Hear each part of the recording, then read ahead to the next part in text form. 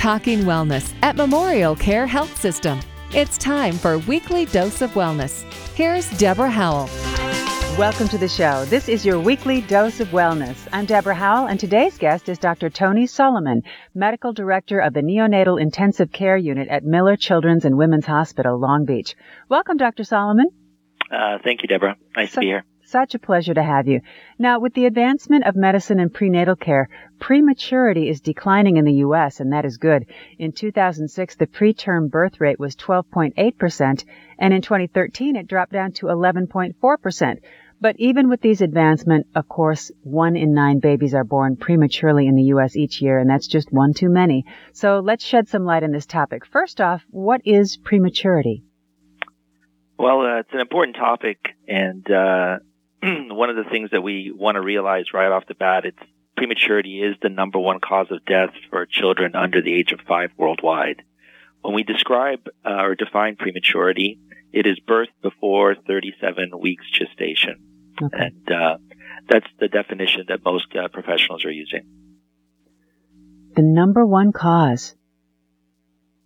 We have, we look at prematurity in a variety of ways, and it affects children in different societies. Obviously, more advanced countries have a problem with babies that are extremely premature, and developing nations still suffer from problems with babies that are even more mature, because there's a variety of ways to describe prematurity. Okay, so let's get into that. Are there different levels of prematurity? Yeah, we look at babies that are born before 37 weeks in about 3 categories. One are the late preterm babies. Those are babies that are born 32 to up to 37 weeks. There are very premature babies that are born 28 to 32 weeks. And then there's a very small number of babies that we define as extremely premature, and those are the babies born before 28 weeks gestation. Okay. Before 28 weeks. Wow. How tiny are these children? Some of them can be, somewhere between 1 and 2 pounds. So they're very, very small, very fragile newborns. We don't see a lot of them, but the percent that we do see have significant problems, both early on in the course as well as for the survivors, some more chronic problems. Okay. So what are some of the common health concerns for premature infants? Well, depending obviously on the gestational age of birth and the birth weight, that will, put the baby at higher risk for certain diseases. We know that the earlier the baby's born, the more severe health problems. The most severe being death, of course. And so survival at, say, 23 weeks is much less than survival at even 26 weeks and higher. So death is the most severe. We know that of those babies that survive to discharge, there's intellectual disabilities. Some of them have problems moving their muscles or motor problems like cerebral palsy. Staying longer within the NICU can certainly be a challenge for many patients. Other long-term health problems could be, breathing problems, chronic lung disease. Many of them have reactive airways or asthma. Wow, that's a lot of stuff to handle. I was curious when you said having problems staying in the NICU for a long period of time. What kind of problems? Well, we know that babies that are born extremely premature can stay up to 4 months in the NICU or even longer just because they were born that early. So whenever a patient is in the ICU for a long time, the cost of keeping them alive in terms of, putting them on a ventilator and given certain medications, those can add morbidities to the patient. I see. It's very different than if the baby was inside the mother. Are there risk factors for prematurity itself? Yeah, prematurity is something that a lot of groups and organizations are looking into because it is such a common and severe problem. Some of the things that we've found are that, having a prior premature birth will increase the risk of having a subsequent baby that's born premature. If a mother is carrying more than one fetus, so multiplets, twins, triplets, higher order, we know that certain health conditions that a mother has, like high blood pressure or diabetes or certain clotting diseases,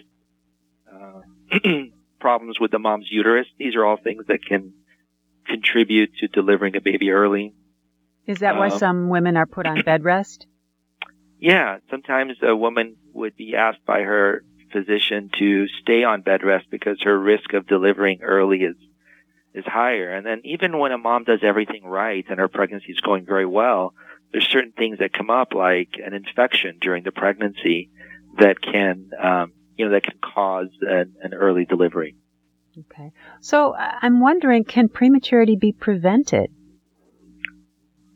Like I said, a lot of people are looking into this. And the more we investigate, we realize that there are certain easy answers or easier answers to help reduce. So things like partnering with the healthcare provider before a woman gets pregnant, that's critical. Having a plan of, okay, we want to be able to have a baby, making sure that her health is in good standing, reducing some, things that can cause problems like smoking or drug use, eating healthy, and even stress in a woman's life has been associated with preterm birth. So we know a lot of women are stressed out in general, but trying to find ways to reduce stress is helpful in that. And then, of course, looking at the healthcare delivery model that we have. Are we offering early inductions or cesarean births for non-medical reasons? Trying to reduce those will reduce prematurity. I see. Okay, so now the baby's born. What type of care does a premature infant need? Well, the type of care really depends on where the baby is born. To optimize that, I think that we are looking now at much more of a comprehensive care where you have a large team of experts. Before the baby is delivered, a mother comes into a hospital setting. She's cared for by experts that know how to monitor a baby, know that there are certain medications that the mother can receive to help reduce the problem. Antenatal steroids, sometimes antibiotics would help with that. Having a team at the delivery itself, this is critical. This is a very important time for a baby. That the second a baby comes out, having a team that's expert and knows what to do to help the baby breathe and so on, that's very important to long-term outcomes. And then in the NICU, we realize that there's a process that has to happen that involves multiple specialists, as well as partnering with families. So we try to look at a delivery of care model now that's much more comprehensive, that involves focusing on the patient and as well as the family, realizing that there's innovations in medicine that can help the baby have a better outcome. Yes, we're continually learning, aren't we? So what advancements have been made in neonatal care in the past 5 years, say? Well, certainly we've identified that there are contributions from innovations in medical devices. Say something like as simple to us as an isolette is a very intricate piece of machinery that can monitor a patient and can contribute to the patient's fluid and electrolyte management and all sorts of things. Having devices that monitor less invasively, those are all advances that we are very excited to have at most of the major neonatal ICUs. There's nutritional support that has become much more comprehensive now, involving, like I said, experts that focus much more on human milk and the importance of a mother's milk and how to help her with that supply. And then looking at the delivery of care, like I mentioned earlier, just taking a step back and saying a team of experts that does this every day for a large number of patients always has better outcomes. When we look at data from centers that only care for a handful of premature babies every year, their outcomes are not nearly as good as a regional center that really cares for a large number. Exactly. And what makes Miller Children's NICU stand apart from other regional NICUs?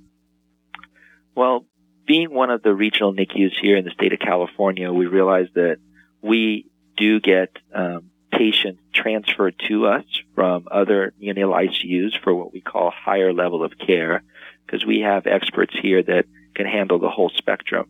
But I think what really makes us stand out is that we have all the experts in one place. We don't need to separate the mother from the baby. And that's very important because being a children's and women's hospital, the mother can feel very reassured that if everything is going great, her and her baby will have a great outcome. But in the rare event that things don't go as well, the baby never has to leave the same building. That truly is awesome. It really is. Where can listeners go to get more information? I think that there's a variety of resources that are available right now. I think prematurity has become a lot more of a topic that has shown that with public awareness, things can improve. Certain organizations like the World Health Organization certainly has lots of information. Websites for organizations like the March of Dimes. They have a whole wealth of information for both professionals as well as just families that are interested or have gone through or possibly even going to go through this experience. And of course, our hospital website certainly has a lot of information about that. That's right. To learn more or to listen to a podcast of this show, you can also visit memorialcare.org. Thank you so much, Dr. Solomon, for coming on the show today. It's been just wonderful having you. Thank you, Deborah. I'm Deborah Howell. Join us again next time as we explore another weekly dose of wellness. Have yourself a wonderful day.